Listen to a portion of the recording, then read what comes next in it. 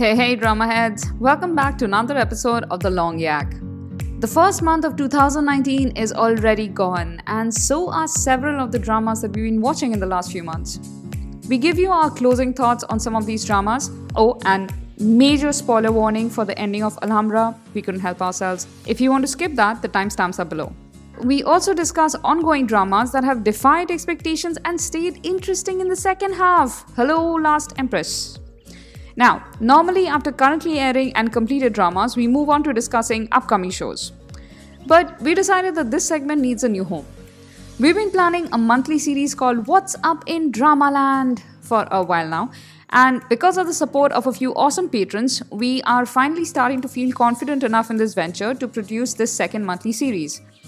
What's Up in Dramaland will cover industry news and speculations about upcoming dramas. This is something we were already doing inside the Long Yaks, but the episodes started getting ridiculously long and crowded. So, starting from this month, expect the release of a second episode a few days after the Long Yak. Now, if you have thoughts about this change or about some drama we discussed or missed out on, let us know in the comments or on Twitter at dramasoverflow or by emailing us at dramasoverflowers@gmail.com. You guys know how much we love emails. This episode of Dramas Over Flowers is brought to you by our Patreon community. We welcome our newest patron, Graceful Egg, to the fold. We are extremely grateful for your support, Graceful Egg. This is what is letting us dream bigger. If anyone else wants to take a look at our Patreon, please visit patreon.com, Dramas Over Flowers. We are the ones with the bright orange motif. Okay, onwards to the episode. See you inside.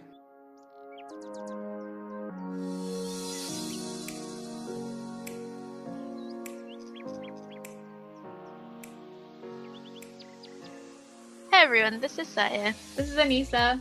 And this is Forma. We're back with a new yak. Yay! Okay.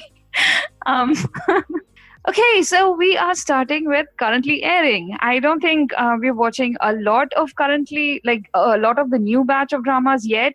We've all been caught up in work and stuff, but and studies. But I am watching Crowned Clown, and I think Saya has started it too, right? I've watched 25 minutes of the first episode. I tried to watch more, but there was no time. Okay, that totally counts. At least you have an idea of the atmosphere of the drama. And when we spoke about it in the last yak, I think we had expected something a little more lighthearted or something more along the lines of what's it called? Moonlight. Drawn by Clouds. Drawn by Clouds, yeah. And I thought it would be slightly more like that, but no, this got dark and how really fast. And the thing is that there's you have these two characters, like usually with the prince and the pauper type of situation where you have like Let's just quickly upper say class. this is Yo Jingu playing a dual role as the crown prince turned king, I guess, and he has a And a clown. doppelganger, right? Who is he is a doppelganger, right? I haven't got that part. Yeah, far absolutely. Right. So he's playing a dual role, and he is completely amazing in it. The last time I watched him was in Circle, which Sai and I both loved, but I don't know what he's done in the interim, but this is fantastic. I think I like him even more here. He did that time travel drama, The Two Connected Worlds or something. No, wait, that's Circle. Okay. The other one. Yeah, anyway. I was going to say, wasn't that Circle? No. It had a really similar name. Tunnel? Reunited Worlds. There you go. Oh, really? All right. I kept intending to watch it and then not watching it. Yeah, and then you had the sort of the general disgruntlement of everyone watching. You're like, okay, pass. Right. But to be fair, he's good in everything. I haven't seen a single thing he's been bad in. Even I've when the only drama was seen poor. that one thing, but I have to say that with Circle, his character was way more passive. He was confused and conflicted most of the time he was on screen. But with Crowned Clown, he has such a range of emotions and opportunity to perform. Like he's playing two diametrically opposite characters. But the real reason Crown Clown, and I've watched I think the first 3 episodes, and these are long episodes. They're each over an hour, I think hour 10 minutes. But you don't feel the time passing. It's so gripping, and I hope it stays this way. It's dark, like legitimately really dark in terms of uh, how bad can a king be, not because he's cruel and evil for the heck of it, but because he is weak and incompetent and easily manipulated. And the drama quickly makes this point. They set up this amazing like historical context where they're like, look, we don't need a kingdom doesn't need its king to be a good man necessarily, but it does need the king to be strong, and the king on the seat here is not.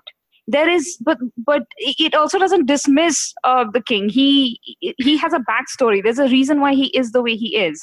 And then you have this clown who comes from a much lower strata of society, but he of course doesn't have the pressures that the king does, but he's also powerless. So at like very early on, the show establishes how this guy is like, he's cheerful, but he's hot tempered, and whenever something happens that's unjust, he wants to get revenge, but he can't because he's a poor clown.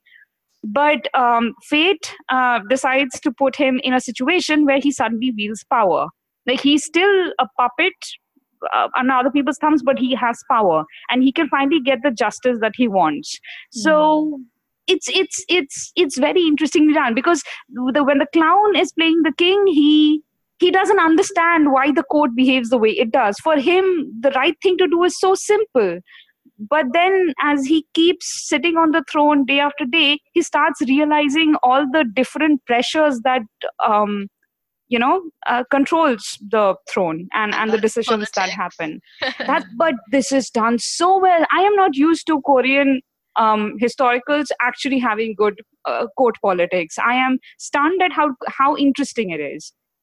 I know usually people completely like they love the action, but they completely switch off when it comes to court drama. But this is one of those dramas where I'm pretty sure that the audience is going to watch it because of the politics.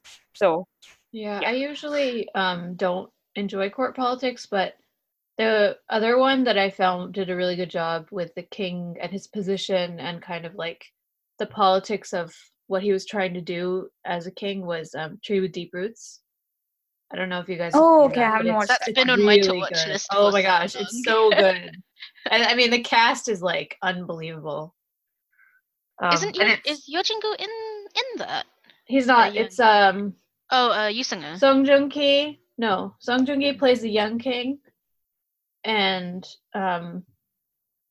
there's a famous older actor who plays him as an adult, but he plays King Sejong, who created Hangul.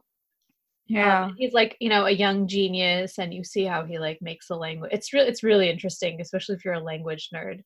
And the villain is really good, and Jang Hyuk is in it too.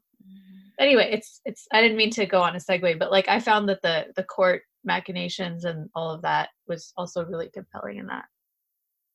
Okay, but this drama so far is doing an amazing job of creating that a realistic version of Joseon era life, not just for the rich and the royal, but also for the poor people.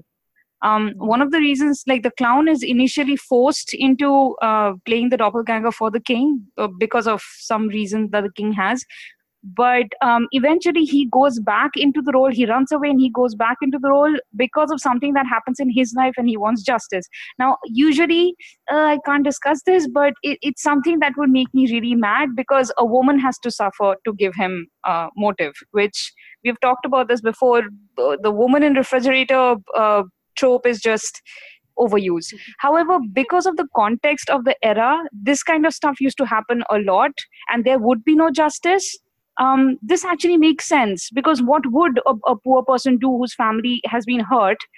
Usually they would not be able to do a thing because of class politics, right? Because of the division in social stratas. But here he can just pretend to be the king and suddenly have this whole lot of power that he didn't have before. So it's convincing, and I like it. And yeah, so that's that's where I'm at.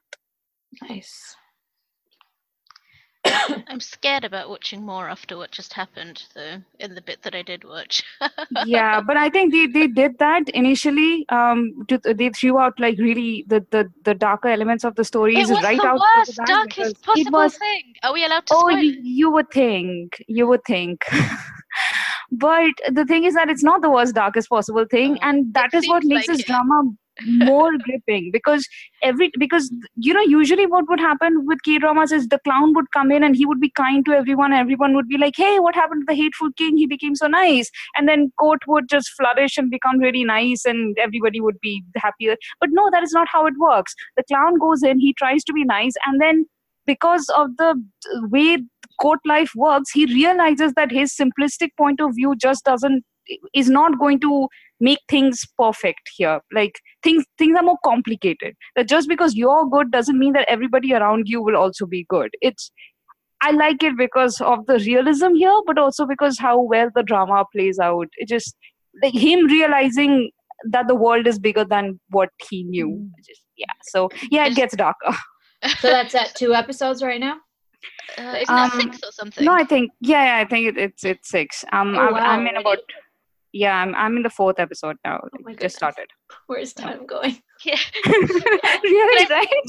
Can I just add one more thought to that before we move on? Yeah, sure. Because you're describing it, it really reminds me a lot of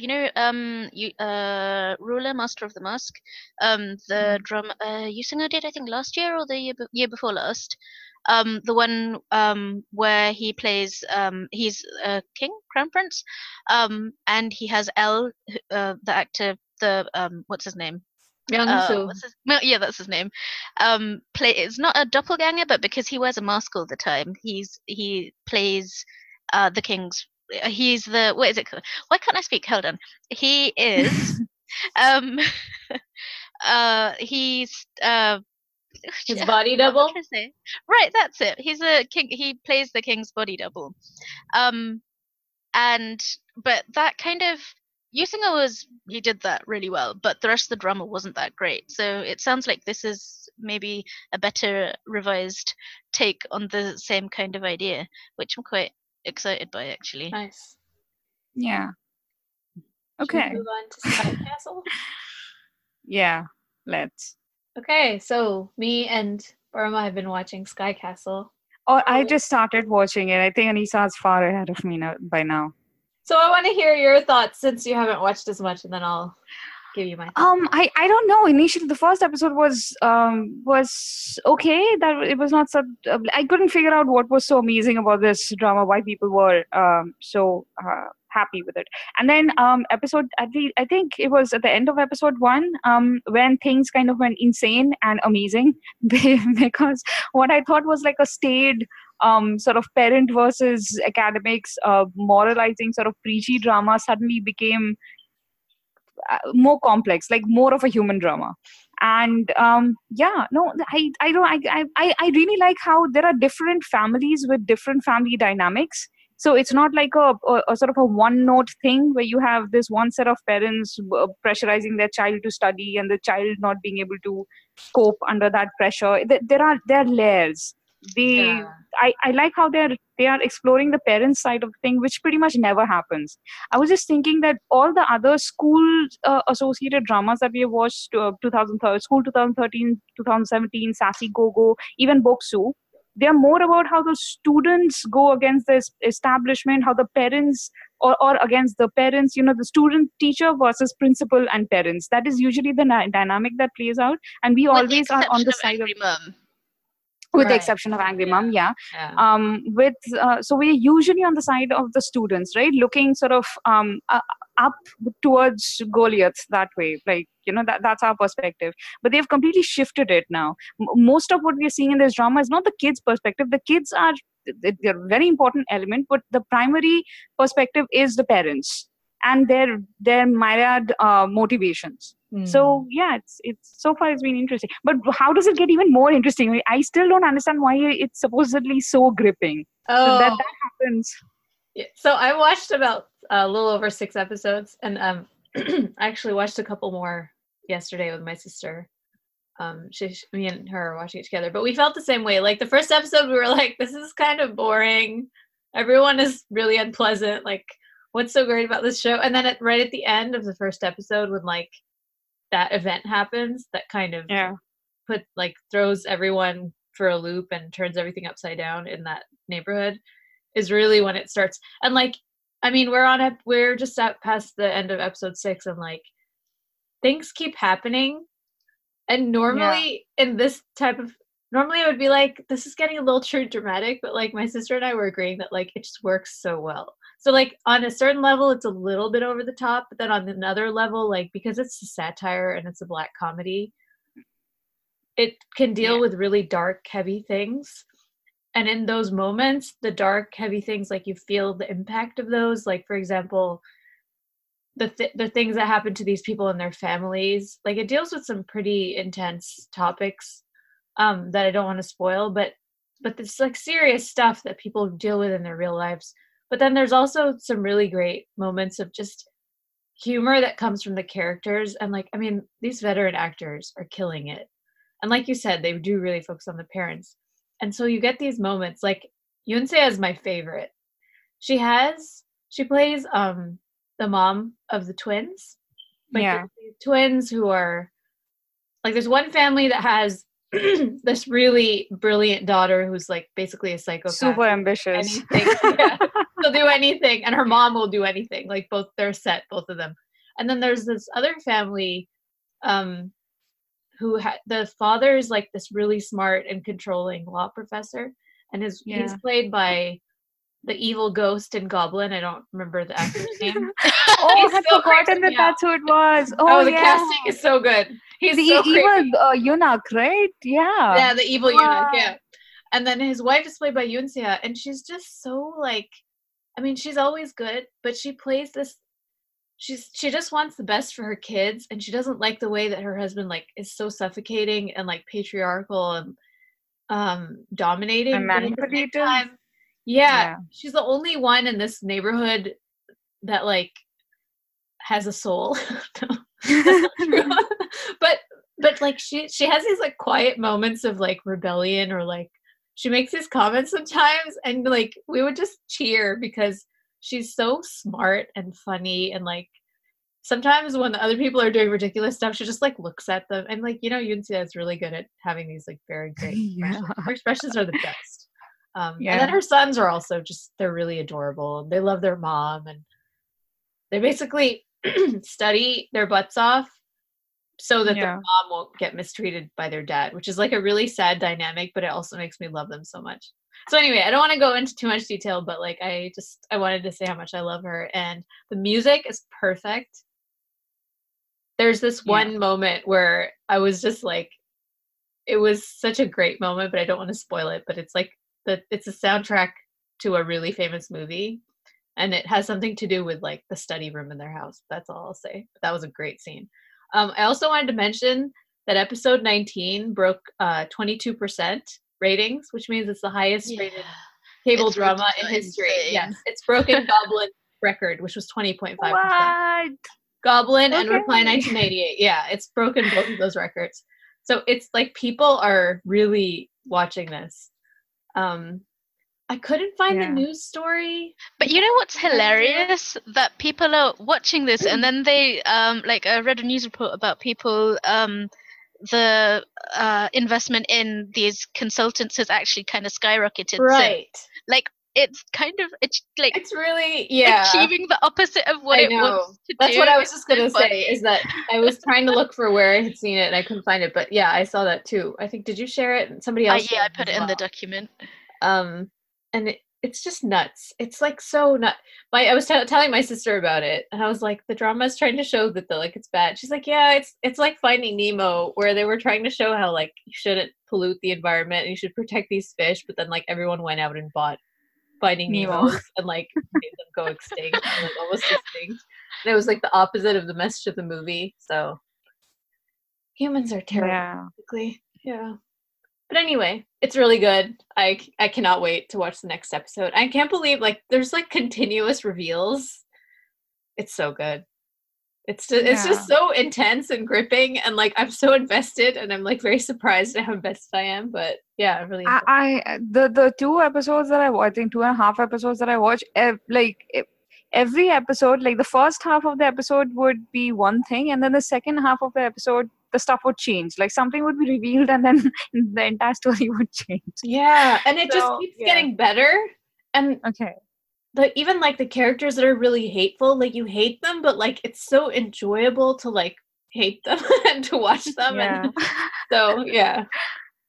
Okay. Yeah. No. Okay. One thing I really wanted to I don't know where that storyline goes, but you know that super ambitious girl that you just called a psychopath.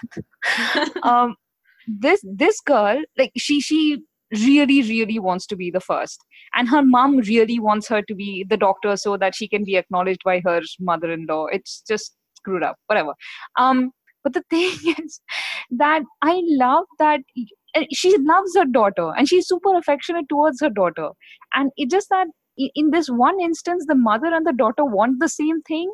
So all the machinations, all the strategizing, all the like I just all of those things are done with the consent of the child. I Yeah, like I mean that that for mother once. is, if you keep watching, she's terrible. She's the I'm sure she is, but where I have stopped watching is the time when she goes and slaps that woman in the parking lot, where after she finds out about what she finds out yeah, about. but Yeah, we I can't mean, talk let's about keep watching because Oh, yeah, I actually thought that was a bit of a redeeming moment for her, but damn, I did not want her to. Okay, it's fine, no fair enough. all that Continue. redemption. It's yeah, she gets much Okay. worse later. Also, like Yeah, but there's on her husband, I dislike her husband. I don't know where he's. I think he tries to come off as really cool, but I already dislike him. He acts like he doesn't care about his daughter being first and becoming a like. He criticizes his wife for all the machinations, but he also wants oh yeah, exactly the same thing she does. he's such a He just hypocrite. doesn't want to seem. Yeah, he's such a. He is right. I'm not just Yeah. imagining Oh that. That yeah. is Oh, absolutely. Like you just Okay. see it more and more how like he wants all of that, but he acts like he's above it. all. above it. Yeah. So at least his colleague who like drinks and comes home every night is honest about how greedy he is. Yeah. I actually like that pair. They are supposed to be the comic relief, I think, but I genuinely like that pair, like him and his wife. Yeah, his wife is Yeah, I she's mean, a little she's bit shallow, dim, but yeah. but she really wants the best for her kid. So and her kid is really cute too. So anyway, let's leave it there and we'll come back. I want to talk to you once you've like watched more because I think that how many episodes are left? It was originally 16, but it was so popular that they extended it to 20. Oh no. So I think there's just the last 2 episodes that have to air, but they changed the finale airing schedule for some reason. Yeah. So yeah, it's almost So finished. yeah, we'll probably definitely talk about this next month. So Yes. okay. Yeah. All right. So moving on to The Last Empress. Saya, this is all yours. Okay, The Last Yes. Empress. So, Parma, how far are you? I You am said you're behind, still but how far? halfway. I think I'm episode 26, which is 13, I guess. So still there. Not very far. And how many episodes have you seen, Saya? I can't remember the count. Okay, so I'm at 37. 35, 36 is what I've just watched, which is 18?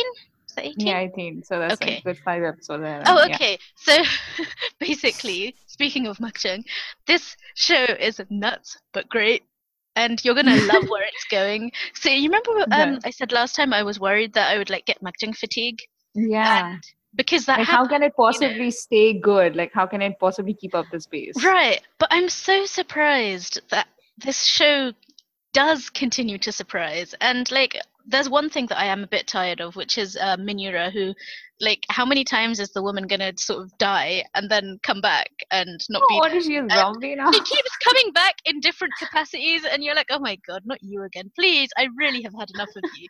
And because she's got this like breathy whisper, which it's like Yeah. the way she speaks is really beginning to aggravate me. Man, And that's that smirk, disappointing. She was and so interesting. no, but I mean, it's not been that bad because she isn't dominating. She's sort of there for quick flashes. So it's not like, oh my god, I hate it whenever No, she I know, turns up.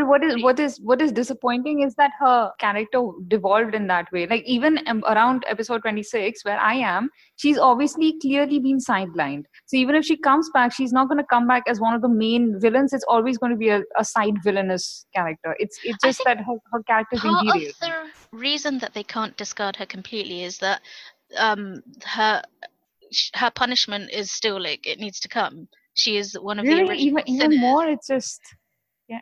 Oh, So like okay. what's his name's Che Jin-hyuk's revenge has to include her. So she can't disappear completely because she and the emperor have to go down together either way. But what's so great is like how many people have to go down. So Wow. like you know how the show opened with it had this cold open of like digging up a body, Yeah. this desiccated corpse, Yeah. and you know, with those the empress's crown jewels around her neck, and we were like, you know, oh my god, who is that? Well, we just hit that episode, and oh my god, it's just oh, it's so good. Basically, you know, like the question that has there are two deaths that the show's been sort of um really digging into. One of those deaths is an old death, and one of them is a death that happens sort of early in the show. Um, I don't want to spoil this for you, but it's a twist and a half. Okay. So we've Okay. If sort of there is a twist to look forward to, I'm all for it. Yay. yeah, Nice. it's really good, but also there's so much more to it than, you know, the mystery of who died and who did it. Um, and like when you that moment when you realize what really happened, I think I was just like agog. It's like There raw. are more murderers in the kitchen. What the It's heck? like it's crazy. Yeah, I'm not gonna ruin this for you because it's so Okay. good. But like No, but the now you've convinced me to keep watching, because one of the reasons I kind of stopped was because I didn't want it to sort of like peter away into oh no, dude, just this is so stupidness. tightly plotted. It's Okay. surprising, and Hey. because you know you kind of you feel with this kind of makjang, this kind of melodrama that um they just make it up as they go along and let it get as crazy as it can get, but it's all kind of, you know, as a like a viewer feedback thing, you know, with the whole live shooting and all of that. But this Yeah. is like it's clearly well thought out, like the stuff has been built up from the beginning, really tightly plotted, so well written, and it is nuts, but it's good nuts. Yeah. And like your two, you know how our two main villains are the Emperor Ehyuk, and the his mum, the Dowager Empress. They're such interesting characters. I think I said a couple of weeks ago on Twitter that, you know, the Dowager Empress is like a one note character, and Yeah. that's not interesting. I take it back. She is really interesting. So like she has this moment in the last episode that I watch where she's in private and she actually cries a real tear. And it's shocking because this is a woman without any evident feelings. She's willing to use anyone and everything. And she has like no feelings for her kin.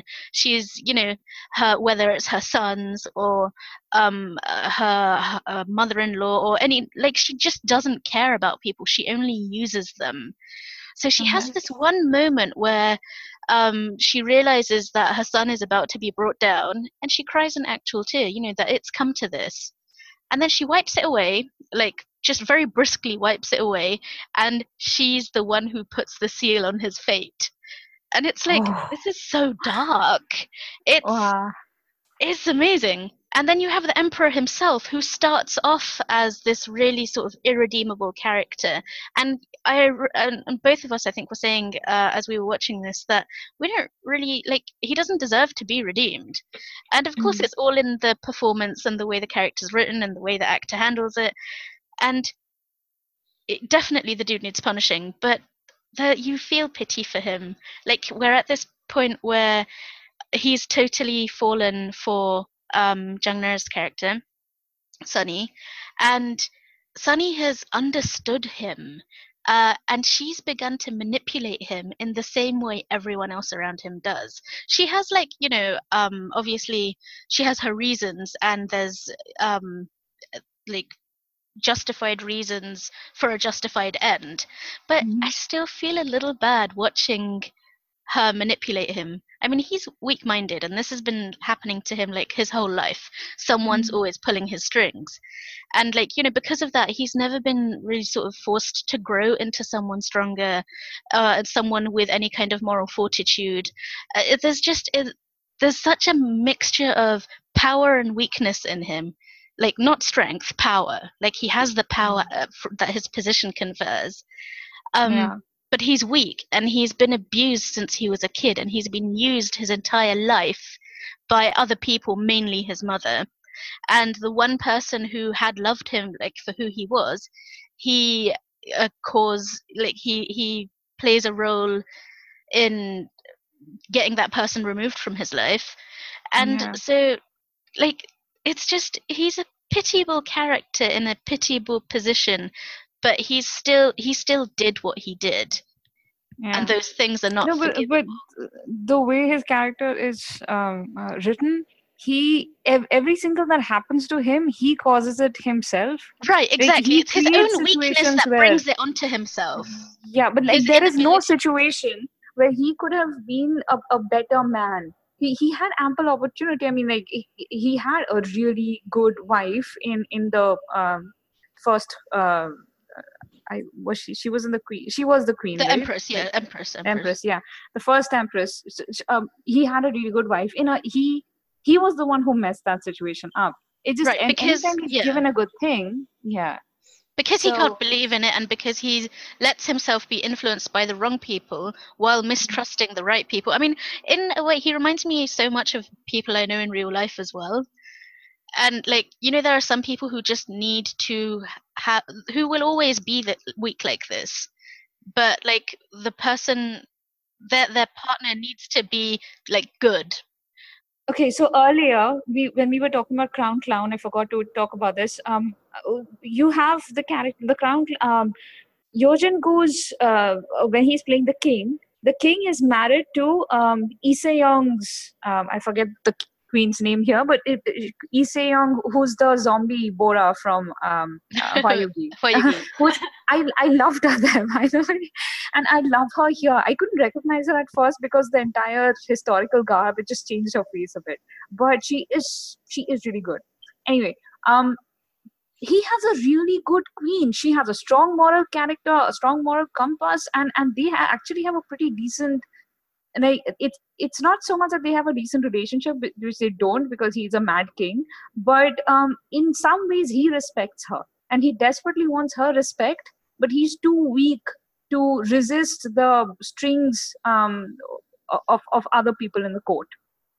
And when it's just she is the good influence that you're talking about, Right. and But he this could actually, have been a better man. But in a way, I'm sorry. isn't that even more interesting that like the love of a good woman couldn't save him because like he's This is true in both Yeah, cases, like in both. fundamentally flawed. Exactly. It's a better story than him like falling in love. I mean, I haven't seen either of one of these, but like we see it so often where like all this guy needs is like a wonderful woman to become his moral center and make him a better person, doesn't this also remind you of The King and Goblin?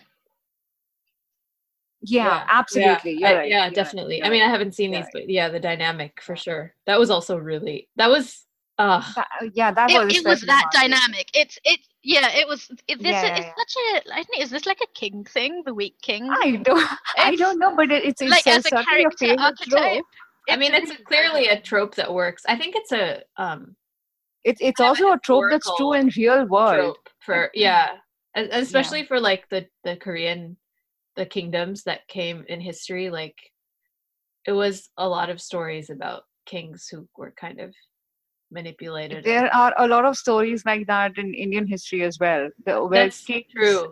and emperors Also in English who history. well, Yeah. basically So all okay, so history. it's a royalty thing then. It's not just Maybe it's just a power thing. Like the person who holds the greatest power is always going to be someone other people will want to control.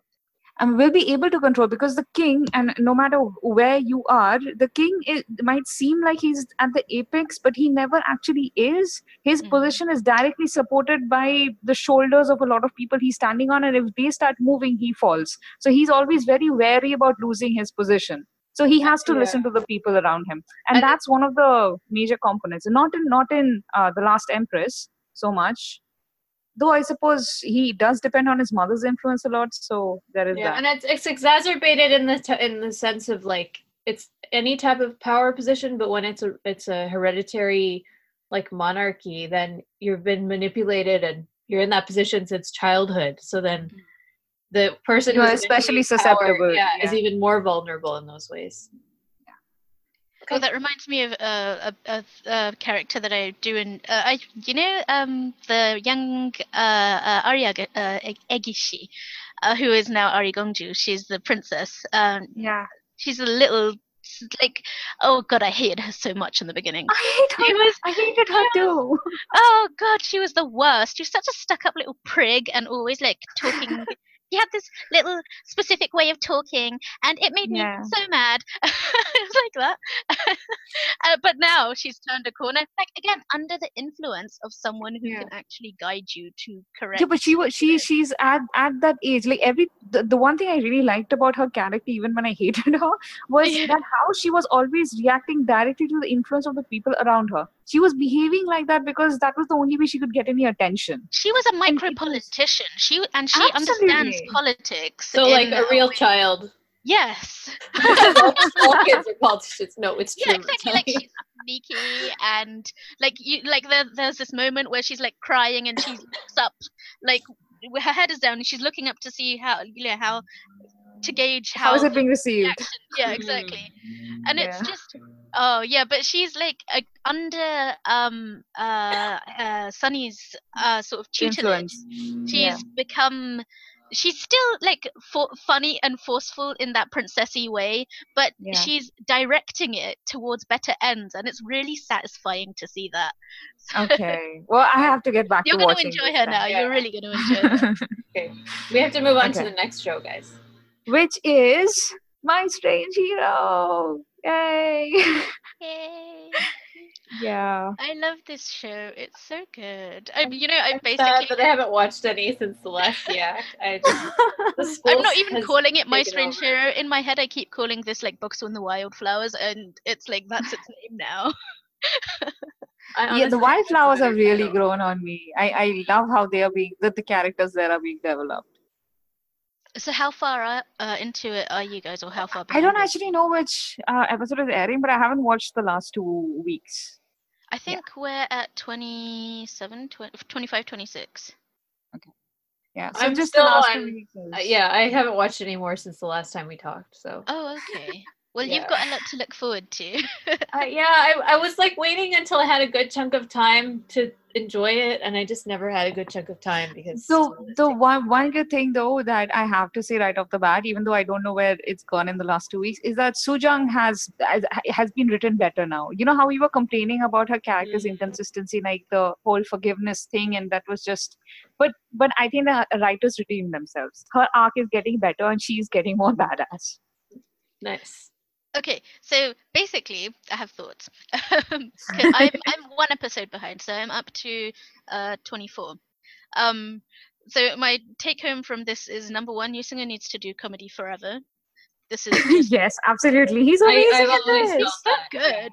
Yeah, I agree. And because like it suits like being over the top a little bit suits his acting style as well. And also he goes all in for it. He's like he has no self-consciousness, and he doesn't, I mean, like with that face you don't need to, but like oh, it's so good. And I love the the sort of the musketeer trio, which is Boksu, Sungu, who is the gangster student Yeah. who is always in the back corner. I feel weird. The one that he thinking saved him from his like evil Arbeit boss, that guy. Yeah, that guy. And The Youngmin. genius. I you know, like him. The what's it called? The one who tried to. the Ivy class commit- dropout. Yeah, yeah. Yeah, those two are just solid. They're so Yeah. because like the bond between them has grown as well, and there's like Aw. there's this great moment. I'm just gonna tell you, I don't care. Where they Ah, no. something. No, I'm gonna tell you. You're gonna look forward to it. Do you really want me to not tell you? Okay, It's a very fine. small. No, go. Okay, fine. Okay, so they like they get one over on Seiho, and Yes. they come out of the office grinning, and Baksu holds like his hands up. I was gonna say For high fives? for namaz. Can you cut this part out though, P? So he holds Ah, up his hand, yeah, one on each side, and the two boys look at him, and they're like, Sungu's like grudgingly giving him this like high five, and they have this such a cute high five moment, and it's so good. Aw. They are very cute. But what I really Yeah. do like is the way that Seiho has developed. And how he's actually kind of come clean to Sejong, because Sejong is someone who now she's become this character who doesn't let stuff fester. She just goes and confronts him. So she's like, what did you do? Like, why are you doing this? And he straight up says, I wanted to separate you guys. And he's an interesting character in that, like, he it has no self-awareness.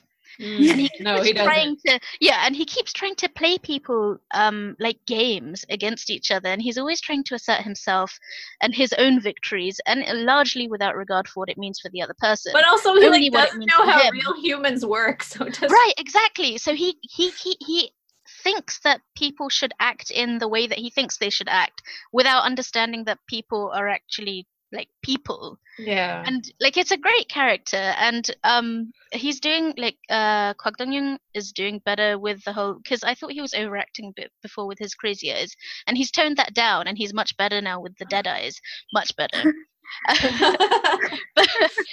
But what I really love about like the episode that I just finished, which would be sort of 12 by the normal count, where the angst starts, is that the obligatory episode 12 angst.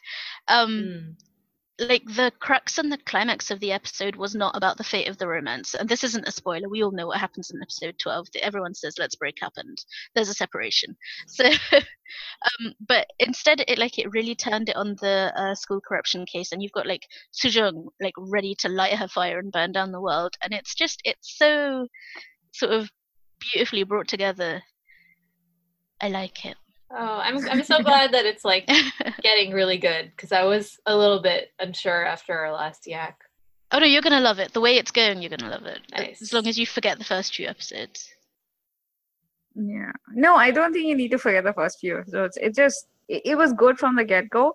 It's just that they wanted the romance to get started already, but they had put in this conflict that needed some real in-depth conversation to resolve, but they didn't want to give the space for that conversation to happen. So they resolved it first, and then in fits and starts, they had parts of that conversation later on. So, I do like how that, like, because this is like meant to be like a love triangle, right? But I like how the Yeah. romance is not a love triangle the at drama. all. Yeah, I mean, it's an easy romance, and Yeah. the couple are so secure, and they're not threatened by Seiho. Like their coupledom is not threatened in the way that she's not torn between these two men and whatever. It's just like neither of them have any doubt about who they want to be with, and the trouble that he can cause them isn't of the romantic kind. Yeah. So I like how they've sort of low-keyed the angst on the romance, but because there's so much more angst in there, you don't need to push it onto the romance. The romance can just be. I always like those And they have kind other of problems. stories better, honestly. Yeah. Oh, I can't wait until I have time to watch this. I'm excited. You're talking about how Yoo Seung-ho should always do comedies, and like I had this thought, and I'll come back to this when I talk about Variety, but I had this thought that like he reminds me a lot of Lee Jun-ki, actually, because they both have this ability to just like full on cry, and like it just takes them a second and they're just like fully immersed, and like they're such good actors, and they're but like they both have that tendency to go like a little bit like 1% too over the top, which works when you're playing royalty. Yeah. It just doesn't any other time, Right. unless you like it that way, which I have to say I do. Right. But I mean, then it's like when it's no longer like life or death and empire stakes, then you're just like, But because they have that tendency, like I feel Right, like royalty Lee or high Jun-gi- school. right. Lee Jun-gi would work in a comedy, and I wish that he would do one. I don't think he has. I want to see him in a comedy. Like, Watch Lawless Lawyer. He's great in it. yeah, okay, Mm. yeah, It's funny. definitely. I'll watch it. It's I mean, so it's funny in that over the top action. Like didn't I tell It's you guys there were like hilarious. wind machine and like these light sources from God knows where Wow. coming on whenever there was an Oh, action Lawless scene. Lawyer is so fun. It was one of my favorite dramas last year. Yeah, I didn't it's realize that stylized was to the point intentional where humor. I just thought it was subtle in that, you know, it's poking fun at the really stylized action Oh, that's dramas, what I love the most. So I'll definitely I'll have to watch but that. the humor is very very self-aware. It's good. Mm. Nice. Okay. Should Okay. we- So I'll be talking about Boyfriend now, and the thing is that I am not up to date on this one. Because of stuff, I have not actually been watching dramas much in the last few weeks. But here is something that I found on Twitter that I wanted to discuss with you guys. So someone Before I you follow, start, yeah. Can you tell us what episode you finished up till? I have no clue. Just Oh, stop okay. it. Okay, Um, last time we'd got up to the Masquerade Ball. So is it like yeah, I think I've watched like 2 episodes after that. Okay. So, yeah. You have Park Bo-gum's character running away a lot, which is, can a salary person like a trainee do that? I don't know, but he isn't he does. sent away? Well, no, you're talking about him being removed from the main office, but then he kind of just ups and leaves after that.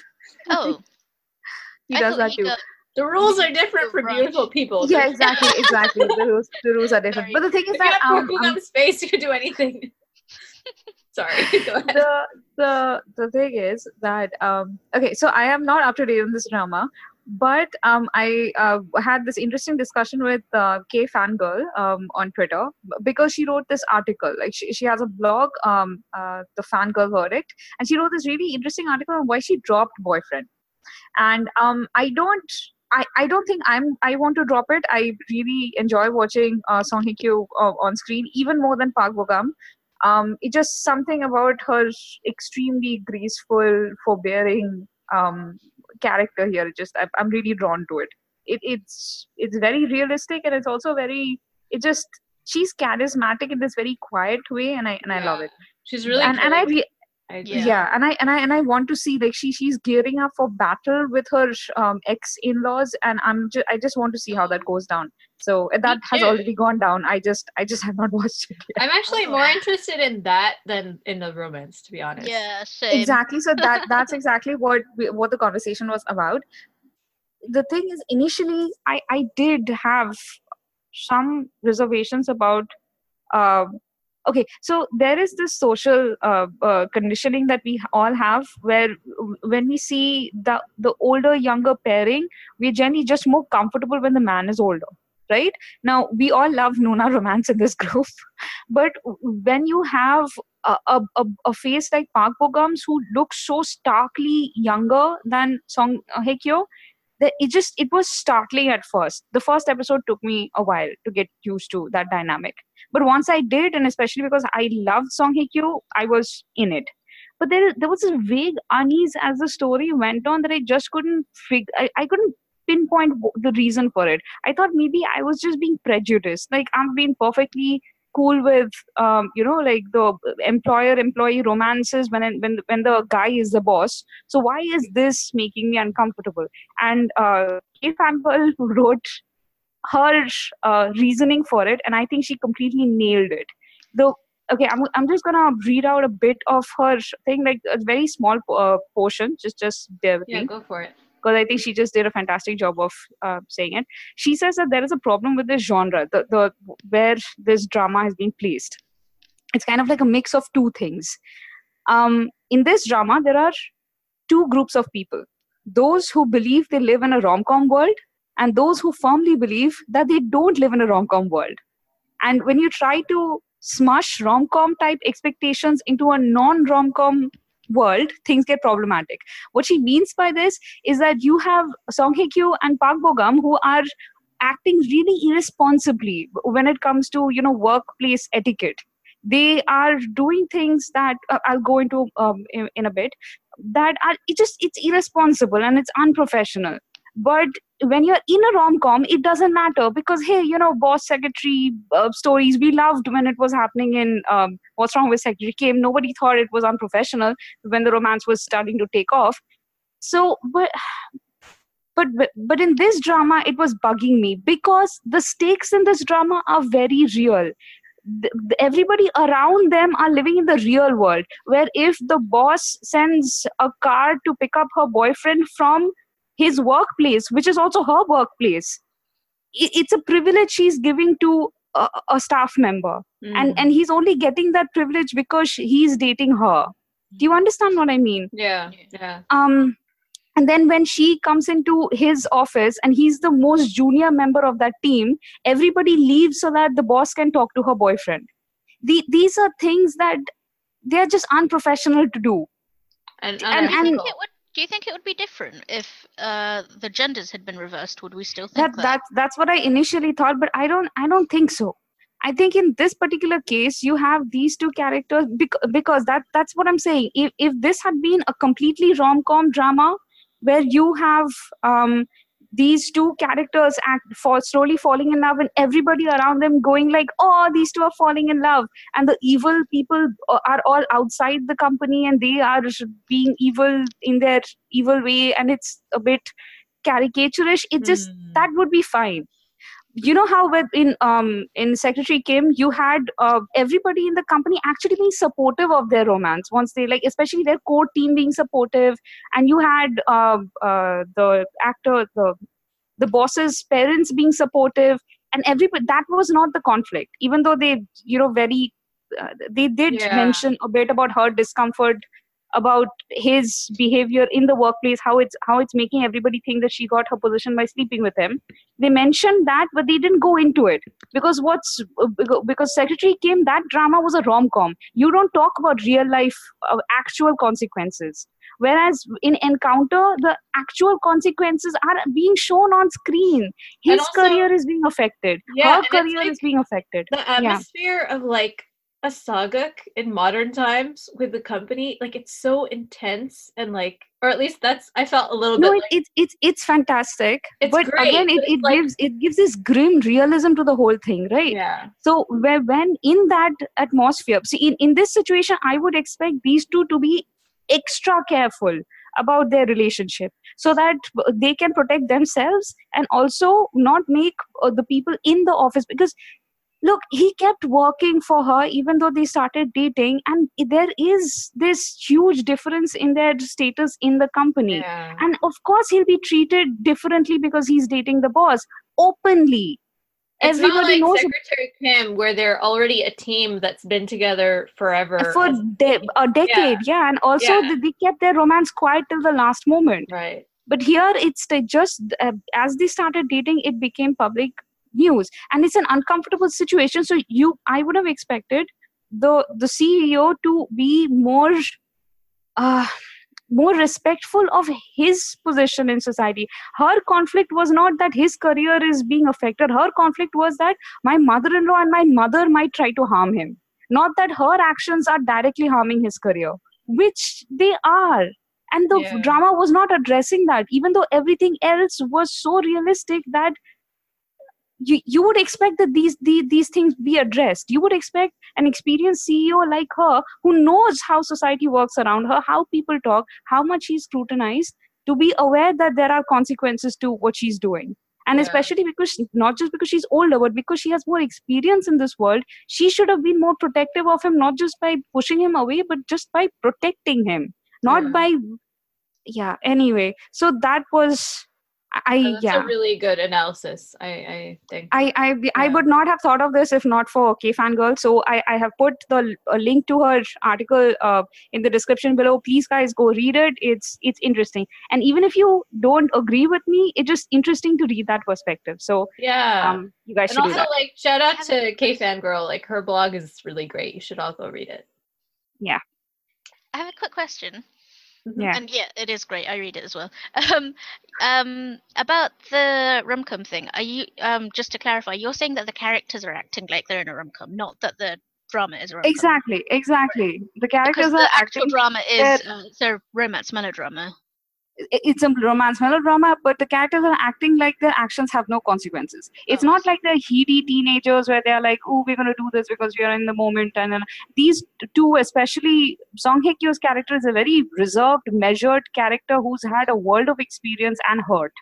So even when she's giddy and happy with Park Bogum, and that's good. I love seeing that. Look, I actually enjoy watching them together. I do. It's the office dynamics that is making me uncomfortable. I genuinely think that the way the relationship was carried out in the office was irresponsible, and there should be consequences, and that he probably should not be working. I know it's a hit on his career, but that could not be helped. He should not be working for that company. He should be Yeah. working somewhere else and then freely date her. It just because that dynamic is just, and we talked about this with in Secretary Kim too. That it's not, and it's not like he spent years of his life in this company already. He can make a new start somewhere else. But yeah, anyway, so Yeah. that's, I don't know where the drama's going. I have not watched it in the last couple of weeks, but yeah, so those were the initial thoughts. Yeah.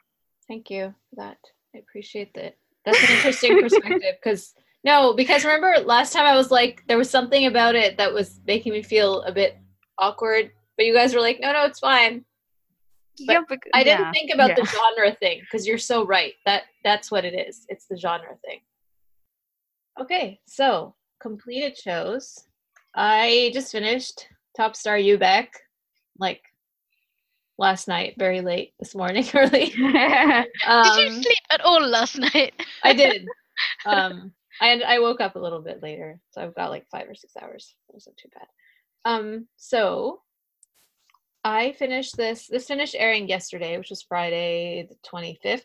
And I just watched it like right away because I had I wasn't watching it for a while, and then like I think on Monday or Sunday I watched 8, 9, and 10, and then I was like waiting for the end.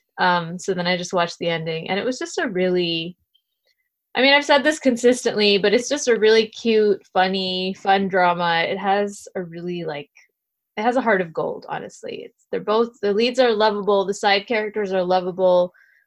There aren't really any villains. But it's actually also very surprisingly moving. So then you have this kind of light, slapsticky, comedic, romantic comedy, but then rather than making this, like, you know, for example, the people on the island, the people in Ubek's agency, his mother that he's kind of estranged from, like all these other characters, it could have just been one note, you know, two-dimensional kind of caricatures, but they ended up being, by the end, like, I loved all of them, you know, like they all had their own little stories, like the teacher and the doctor's little romance that was like so over the top and ridiculous, but it was great, you know. And then these two like Helmonies, like the grandmothers that we saw in the beginning. You remember we talked about them in our sort of first impressions and how they were like this funny pair. But then like in the latter, like the last couple of episodes of the drama, like you actually get this really touching storyline and this backstory between them that really made me tear up and get kind of emotional. And like, so by the end, it was just like this family of people that you don't want to leave. And I really liked how instead of making it a gimmick for Ubek to go to the island and sort of redeem himself by falling in love with this girl, it was more like that place changed him so much. And it was such a convincing transformation because of the information that we get about like what his life had been like up till that point, that I never felt like it was gimmicky or like, so even though it had a lot of like over the top moments, the story, the root of the story was actually pretty well written and very sincere, and I really bought it. So like I'll give 2 examples just really quickly. Like for an example of kind of the humor, there's this one part where the only villain is like this bulldog reporter that won't let go of Ubek's gossip story, and he's like always waiting for a moment to, so he breaks this really damaging falsified report about Ubek, and like the company, like the president of Ubek's company goes and like smashes his camera in revenge with like a mask on. And the reporter had often been wearing a mask too because he was sneaking around, and so then they have this confrontation. And they both do that thing from like the Mr. Sunshine posters where both like, putting the face on each other and like seeing if they can recognize the other person by only looking at their eyes. And it's like hilarious, but it's also really corny. There's a lot of moments like that where like it's kind of cheesy, but it's also genuinely really funny. And I mean the cast really pulls off, like it's a great cast. But then there's also moments like, for example, early on, I'm just going to say it because it's pretty early on in the drama. It's right in the beginning when they still kind of hate each other, but Kang Soon, who is the heroine, it's the memorial day of her parents' death, and her parents, like, they drowned in an accident when she was like 2 or 3. And it kind of shows this whole, like, the whole episode is kind of about that loss and how it's affected the people on the island who are basically like a family, and how it's affected her. And that's his first moment where he just really just wants to be there for her and comfort her because of his own really tragic and horrible experience with his own parents. And it was like their first genuine moment of connection. And like, I kind of teared up a little bit. Like, it was really sweet. It helps if the music is pretty good too. Yeah, the music is really good. The music is really good. So yeah, and I mean, it's rare that I feel completely satisfied by the ending of something, but I feel completely satisfied. Like, and it was like the perfect length. It was 11 episodes. They all ended up being around 90 minutes. So it wasn't as short as it sounds, but I think it was perfect. Like, it never dragged. It didn't go on too long. I didn't care that everybody had an overly perfect happy ending. It was great. It made me feel a little bit healed inside. Aww. So yeah, Yeah. I highly recommend it. Okay. Yeah, and I am going to finish watching it. The thing with most dramas is that even though they start off really well, often by the second half there is this exhaustion. So I have been programmed to be really wary of second halves. And I tend to, like, if I'm going to stop watching a drama for now, anywhere, it's going to be at the second half. And that seems to have happened with all my currently watching dramas. But yeah. No, there's no slump in this one. There's no episode 12. I mean, there isn't an episode 12, so maybe that's the secret. How many episodes is it? It's 11. Oh, I see. It's 11, and they're longer. I mean, they end up being like 95 minutes, but I think it ends right at the perfect. Like, you just get just enough like of that like fluffy fan servicey stuff at the end to make you feel satisfied without you feeling like you got like a sugar coma and now you feel a little sick, you know? Yeah. So that's that's Ubek. Okay. Yay. One more thing to keep watching. Which I was gonna keep watching anyway. I don't know why I'm acting like I would not have been watching this. Start watching for me. Yeah. So speaking of endings being satisfying or not, tell me about Memories of the Alhambra. Oh, Saya has a lot to say. I have a lot to say. Do you want to start or do you want me to go first? Go first because I just finished it, so I would appreciate even a few more minutes to process it. Okay, so well, so that ending. Oh my God, this drama. So we need to talk about Sung Jae-jeong, who. Why? So she wrote one of my favorite dramas, and I think it's Borma's all-time favorite drama, right? Oh, absolutely. Kinsman. So it's like. That's the bar. And then we had 9, which is a fantastic drama. 9 was the drama that the moment I finished it, I could no longer be a lurker on Drama Bean. So that's when I was like, okay, now is the time to embrace the fandom and let them heal me. And so that was the drama that took me into the Drama Beans fandom. Wait, I mean, heal you from like a traumatic experience of the drama? No, as in it was traumatic for good reasons. Oh, it was okay. it was a good show. Okay. But so what you've got is you've got this fantastic heroine in Queen and Huntsman, which is Ewan, played by Yuna. And Yuna has this like wonderful charm she brings to all of her roles that even if she doesn't have a lot to do, and now that I'm looking at it with like through the long lens of time, her storyline was really not Supportive. comparable to Kim Bong-do's. Like he had all of that hotshot action, the exciting thrillery, historical melodrama, politics, intrigues, murder, assassination. Everything was going on, and she was like, and I have to say, I actually liked that contrast. I think it really worked in the show. And then I have something to say here. Go Sorry, just an insert. I completely agree, but also in the context of that show, as you said, that contrast worked because it was part of the package our, of the show.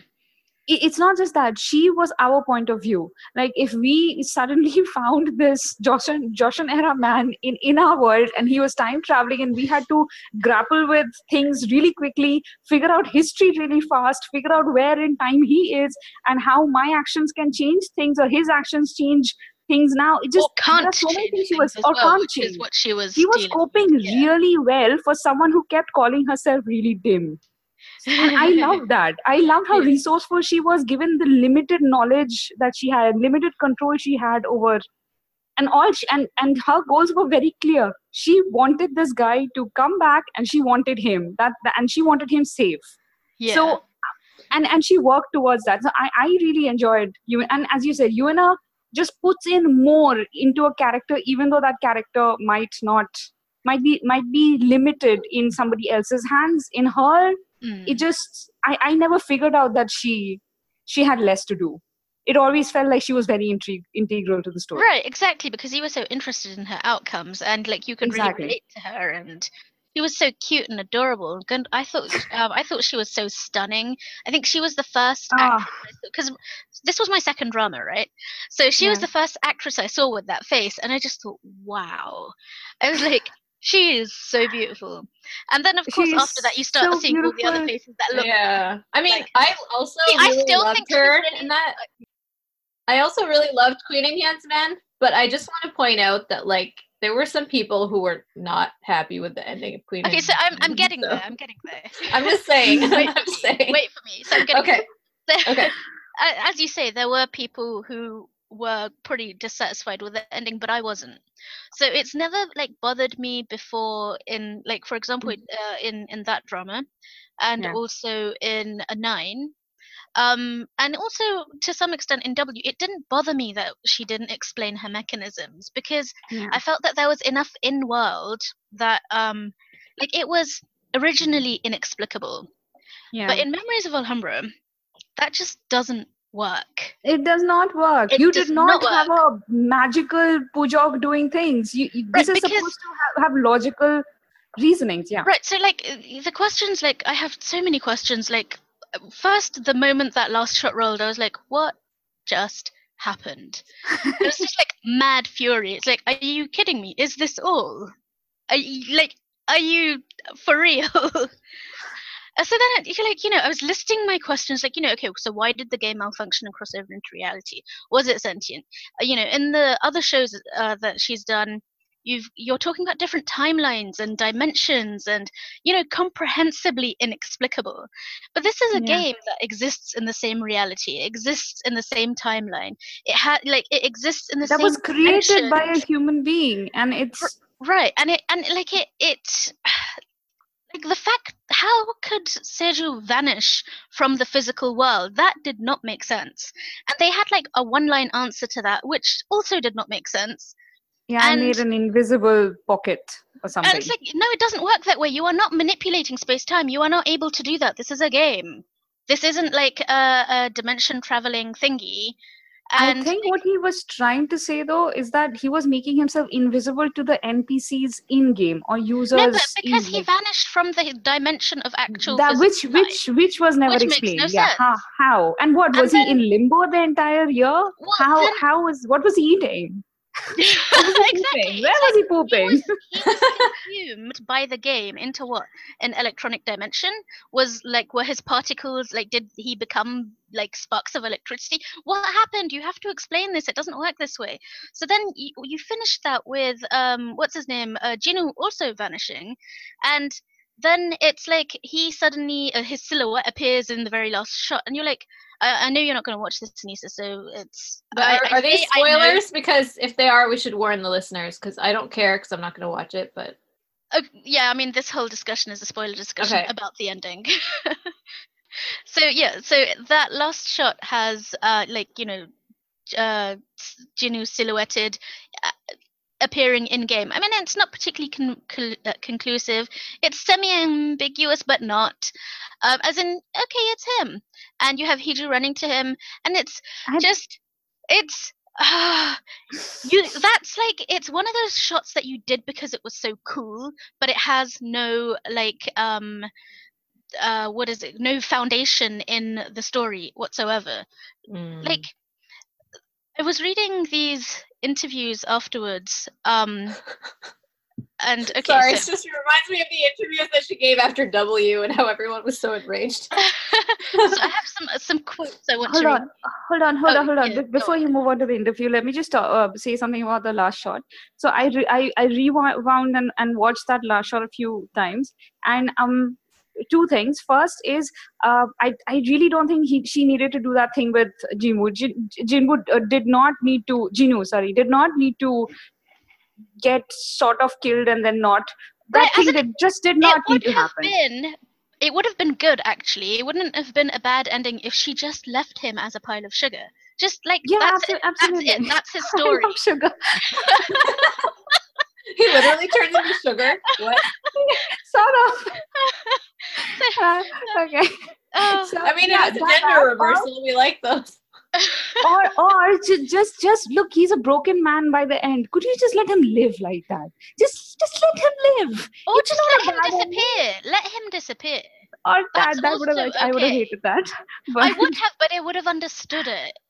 no, but you know what? So my second point is, what I think she was trying to do with this is, just as Jinu did his quest to get Seju back, I So think now I think the implication was Park Shin-hye. This is Park Shin-hye's turn to have a quest to get him back. I thought Even of that, though but she I just thought that was kind of twisted.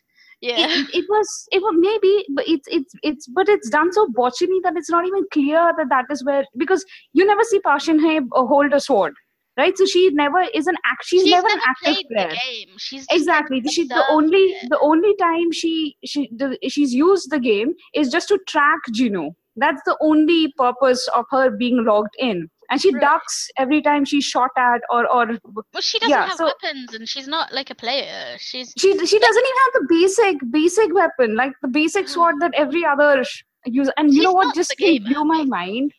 Huh? She's not the gamer at all. She's not the gamer, but that's exactly why this implication doesn't work. If she had even held a sword once, the implication might have landed better. That okay, this is now it's Park Shin-hye's turn to sort of, I don't know, do something, do a quest, and get him out of the game. But since she's never actually been an active player and always just use it as a tracking mechanism, it just doesn't land.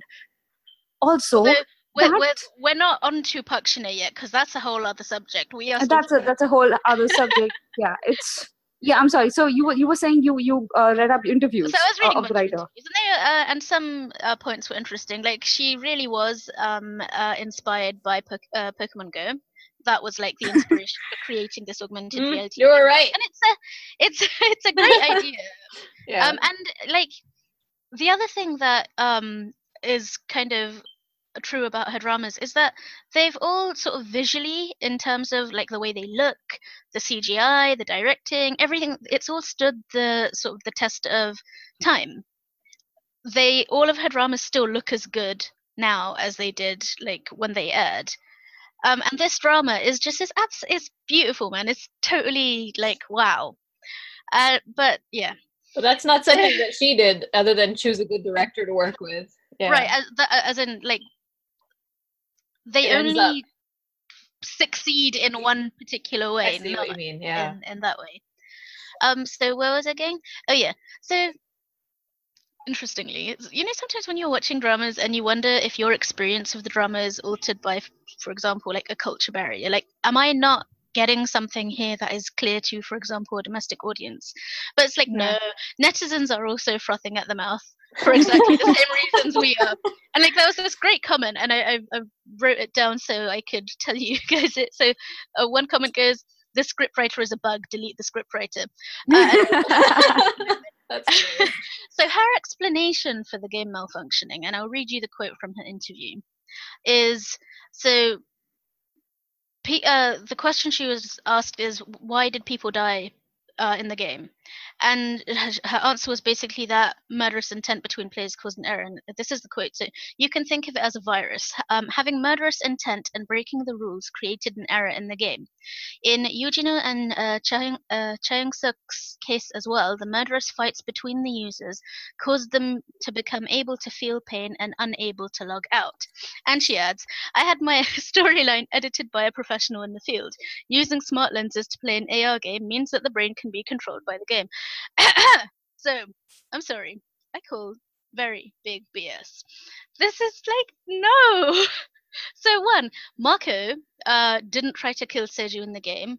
So these are the two original, like Seju is the game creator, that's Park Shin-hye's brother, and Mako was his like sort of gangster Hyung who was trying to like commandeer the profits of selling it from him.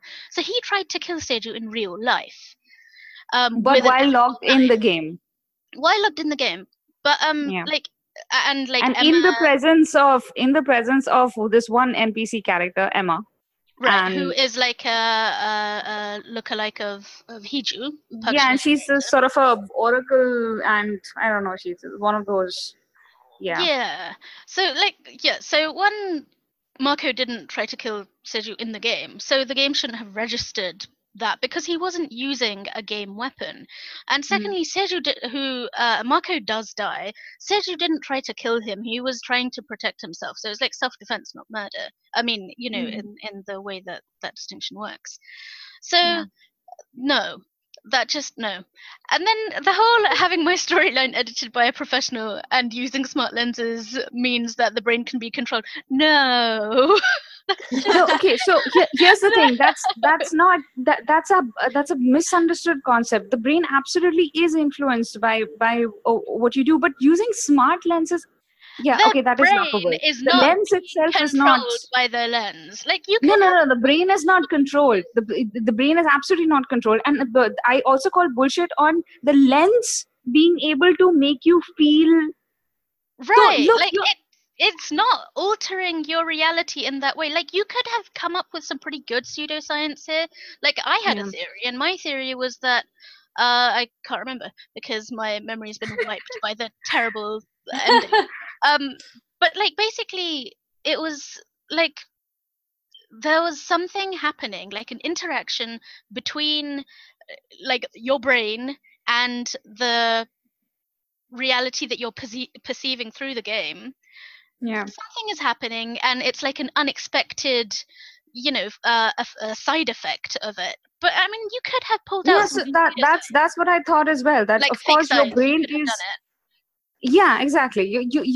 I assume that the more the users played this, or maybe it's not even about immersion, it's just about the game, whatever technology it uses does influence the person's brain, let's say, and that's fine. And at some point it does it to a point where you believe that you've actually been hit, like when Cha Hyun, what was Jinu's rival? Cha Hyun-suk, sorry. So when Cha Hyun-suk was killed by that sword, he shouldn't have felt anything, but his brain thought that he had been stabbed. And then you tricked your brain. Exactly. So you tricked your brain and he thought he died. Let me read you her explanation for the next part. So what allows the game to access an augmented reality through the lens is that it makes it possible to control the brain, Sung explained further.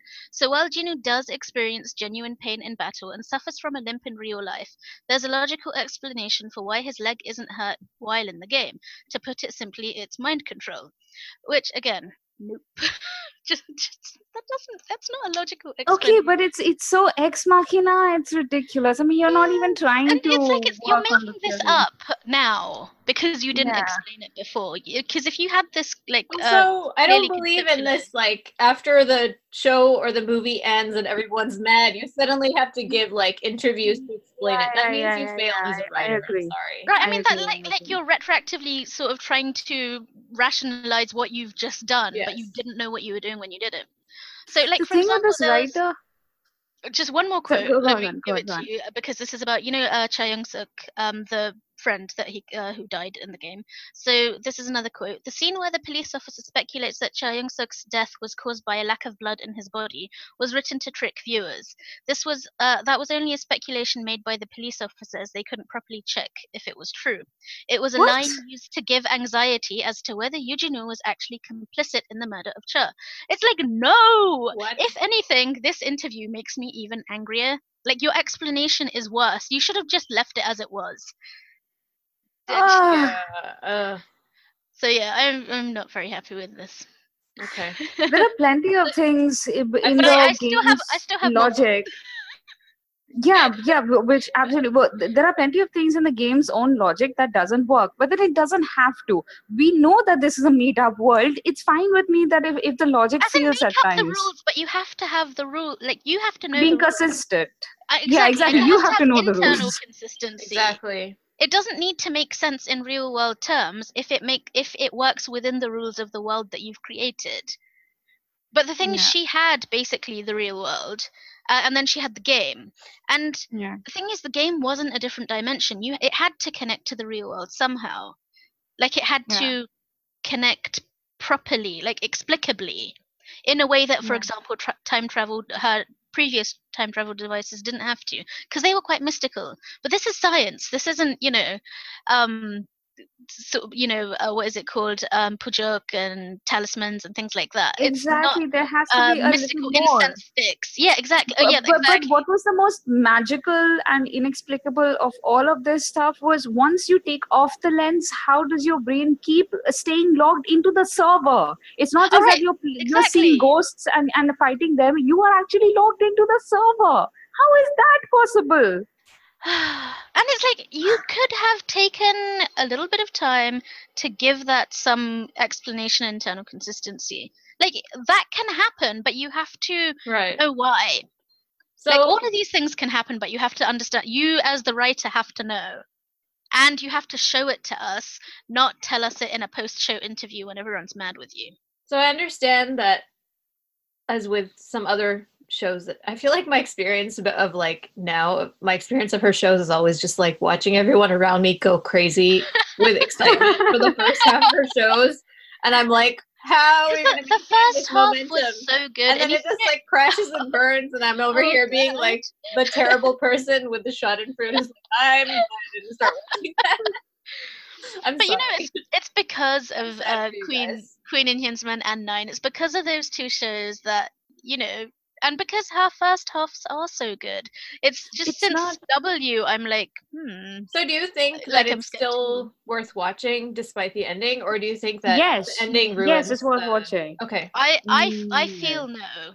you're not okay. Yeah, because I mean, let's get on to Park Shin-hye. So, like we were talking about how Sung Ji-jung's shows are like conceptually like fantastic. She's always doing something cutting edge and different and setting trends. And but man, her storytelling needs work. Like you could with this one, she could have just gone sci-fi. And like again in one of the interviews, she said that she hadn't actually written in a love interest or for the female character, and the female character wasn't a big thing. But then when when she found out that Park Shin-hye was cast for that role, she felt like it would be a waste of her character not to have a love line. And it's like, well, that went well, didn't it? Because her character was totally wasted, and Yeah. like literally all she did all show was cry, wait for him, and play guitar. Although impressively, that guitar she did that herself. Like she practiced a lot. She put so much into that role, and it's such a disservice to her. And she's she's a good actress. She might not have like the sort of an enormous range, but she has things she's good at. She's solid. Yeah, exactly. She's a reliable actress, and she's like interesting to watch, and I like her. Like I'm not like a rabid anti or a rabid Stan, is that what you call them? Yeah. Stan. A Stan. Sassing is on another level. Okay. Those are the ones who like stalk their idols outside their homes and send them like period blood and stuff. Oh god. This is a true story. Let's not go there. But I know what you mean. Like she's she's reliable. She's a really likable on-screen presence. Yeah. Yeah, and she's able to give her Role's character. She just had nothing to work with. It's not that she had a limited amount to work with. She had nothing to work with. Like you just yeah. So again, this is characteristic of Song Ji-jung dramas, is that they are all one-man shows. Which would be fine if you didn't have a woman in there just sort of being furniture, or as our friend Lieutenant put it, a potted plant, which is what she was throughout this whole show. Yeah, this was a waste of 16 hours for me. Sorry, go on, P. I think it's worth watching anyway. The visual effects of this drama is stunning. The concept was interesting, and now that this has been done, I'm hoping that the next story that uses augmented reality will learn from the mistakes of this story and just do better. But also, it was worth watching it because of Hyun Bin. I have never liked this guy better. Yeah. I have never liked him better. He was so amazing. And his character was given proper range. Yeah. Everything Park Shin-hye's character missed, his character was given. He not only had to battle real, Joseon era or even Alhambra, like old Spanish warriors. He also had to battle like the disbelief of the people in his life. Constantly sort of battle insanity because he was in an insane situation, and somehow still stay calm, even keep his humor somewhat, and keep carrying on because he wants to survive. Was so razor sharp. It was so good. This is what I mean about she should have just gone sort of all in with her one-man show. Just make it his show. It would have been better.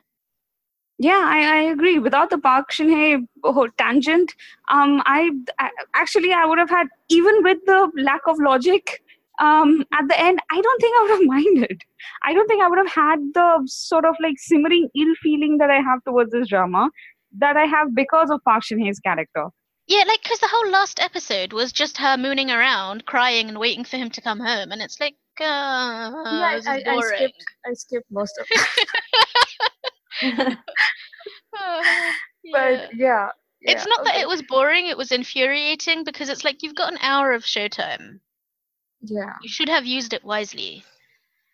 Oh, and the other thing that's interesting about Jinwoo's character, and we will move on very soon, is that Song Ji-jung said that she was in this character is the only original character that survived her first conception of this story, which was originally some kind of time slip story, and then she was like, I'm tired of time slip, and then she got inspired by Pokemon Go, which was big at the time, but she'd also read she'd just read the autobiography of Elon Musk, so she was like, the Jinwoo character is based on him in to some degree. Like, both of them have PhDs in engineering, and they're both like self-made CEOs of extremely successful IT companies. That's a quote. So I found that quite interesting, though Elon Musk as a role model does seem little a little bit problematic. But Jinwoo is genuinely a fantastic character, and Hyun Bin really nailed it. I guess my hesitance with her is that I just don't trust her anymore as a writer and as like a human being. So it makes me reluctant to, even though I know that she's really talented in a lot of ways, I'm just like, do I really want to give that much time to you? Yeah, I want to give you my heart anymore. Unfortunately, because she does have a genius for creating new and interesting worlds, I'll probably always give her dramas at least one, try. and then of course have my heart broken. But yeah, that's just I can deal the with way it having is. having I feel like heartbreak. my is something you can self-protective deal with. instincts are stronger than you guys. But like, for example, see with 9, that was, that kind of killed me. I can deal with heartbreak. What I can't deal with is it leaving me fuming and But it has to simmering. make sense, right? Like, Yeah, exactly. It it's has not to that make it sense. always has to be a happy ending. It just has to make sense. Yeah, in the last two Right. dramas with W and this one, it seems like she was so in love with the concept that she didn't actually give much thought to To the storytelling. nitty-gritties of the storytelling. Yeah.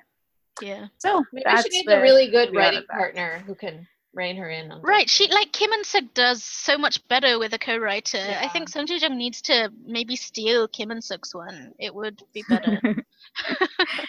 Ooh, Mukjang. Okay. What happens in the writers' room? Yep. So those are our thoughts, and now we are moving on to Red Moon, Blue Sun, or Children of Nobody. Saya? I almost forgot about that name. Okay, so that just that just ended I think last week. Can I start with how smug I feel about guessing the identity of the main villain 3 weeks early? And yeah, I feel very smug. Nice job. So this show, actually, for a start, this was it got better every week. I think I talked a lot last time about how it's so well written and underrated and everything, but it's to the end it did that. And rare is the show that's driven by a single mystery and it keeps you guessing every single moment. But it did suffer because it had a preemption in the middle, so the episode count was thrown off. So the actual final episode aired a week after the sort of the penultimate episode. So that kind of threw it off a little bit, but still, it was great.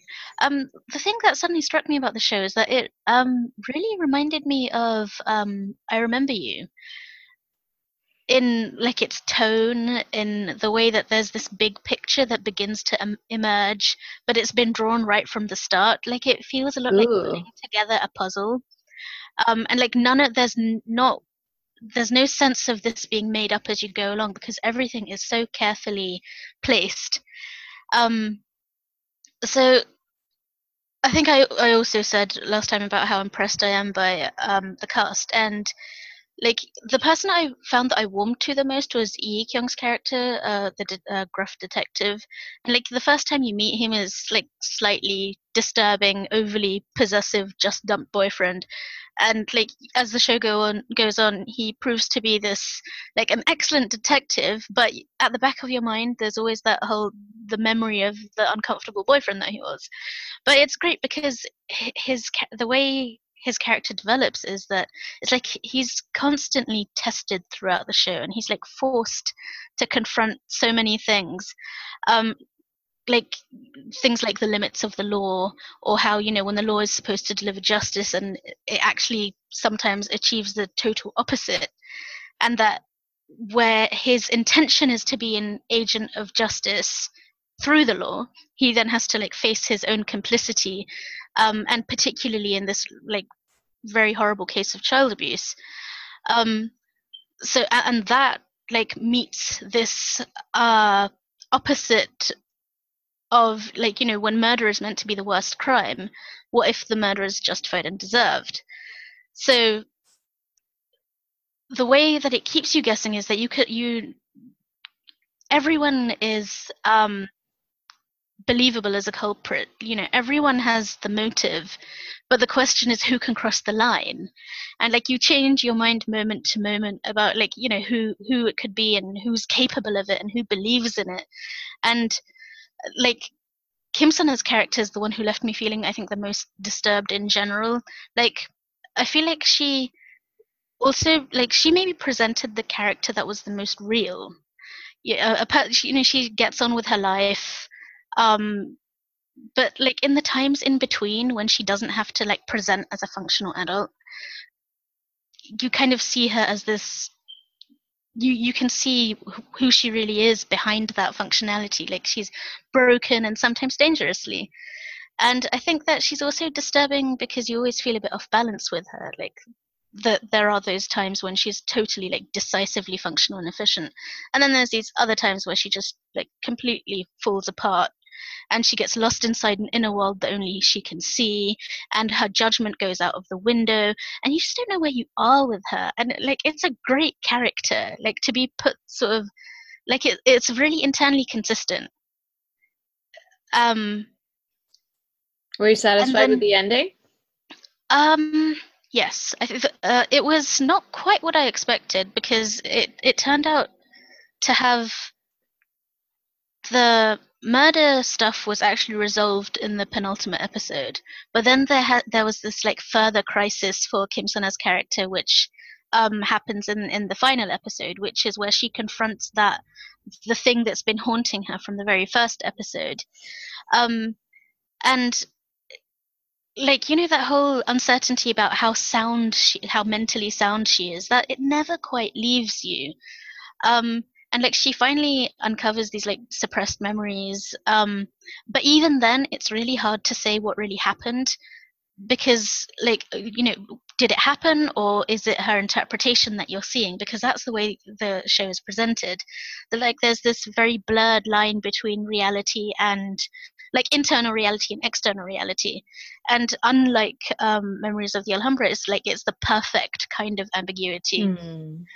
And the other main person in the show, one of quite a lot of important characters, but you know Vix's N, who played another character. Yeah, I really like him. Actually, you know, I'm never quite sure about his acting. So like I don't know, like in this he has a kind of like a mute intensity, which is like it's either as a result of intentional acting or it masks his deficiencies, and I haven't quite decided which, because like all the roles I've seen him in so far have been quite similar. So I like, it's difficult to say whether he did really well or whether it's just that the role didn't need him to do much more than sort of be intense and brooding and childlike, and that's the characteristic of all the roles I've seen him so far. But there is this one really quite extraordinary scene near the end where I found him really chilling. So for anyone who's watched it, Poetry and Paper Roses, that was so chilling. This was a good show. Highly recommend it. And you said, Anissa, that you you really love I Remember You. I did watch this. Yeah, you were saying that makes me want to watch it more. That it reminds you of I Remember You, so it's definitely good. And because you love Kim Sun-a as well, you would like this show. Yes. Yeah, it's on my list for sure. Okay. So you guys have been watching an older show, right? Yeah, Master of Study. It was the shortage of Boksu. It was like, there's not enough Boksu in my life. Let me go and see him in another school drama. But it's like Yusungo when he's like legit 16, doing this school drama, and it's Yusungo, Gosung, and Lee Hyunwoo. So the three of them. My God, it's from 2010. But also yes. Baeduna. This is Baeduna in a way I have not seen her before. This is very early Baeduna. Also, this is based on a Japanese drama called God of Study. Yeah, that's right. Yeah. And so you've got the main teachers are played by Baeduna and Kim Suro, and they're really good. But it's, you know, the fun thing about this is the kids, they're just so tiny and they have like no screen presence, and you're like, I know what you will become as you watch the whole thing. I feel like it would be so weird to watch it now, knowing that we like having known them as adults and later, like 10 years. Yeah, because usually you're doing the reverse, isn't it? Yeah. Like we watch the young actors in these early dramas. Like the stuff that comes to mind is the school series, you know, 2013, 2015, 2017. Especially 2013, because the storyline is slightly similar with this external force coming in. Like into 2013, we had Daniel Choi coming in and sort of imposing his way of teaching, and Jang Nara disagreeing with him. And here you have Baeduna initially disagreeing with the lawyer who comes in and tries to establish a new way of studying, which, yeah. Which, by the way, these are all methods that as a kid we did try out. It's not like these are completely new and amazing strategies.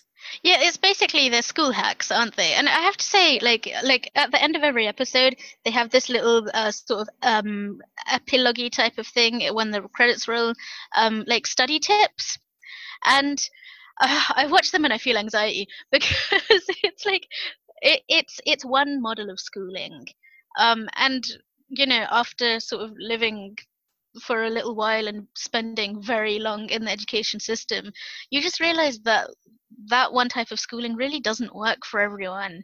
Yeah. And of course, like, you know, like South Korea's education attainment is like better than anywhere in Europe, I think.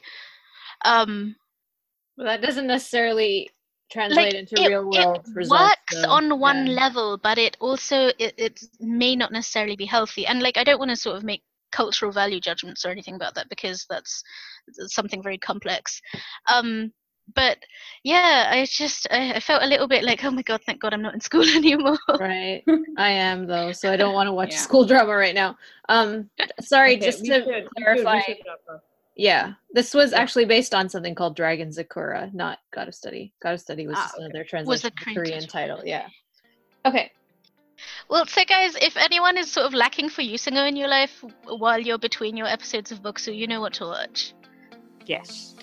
And we're gonna Okay. wrap the episode here in our new format. So we will see you next week with What's Up in Dramaland. Bye guys. Okay. Bye, Bye guys. everyone.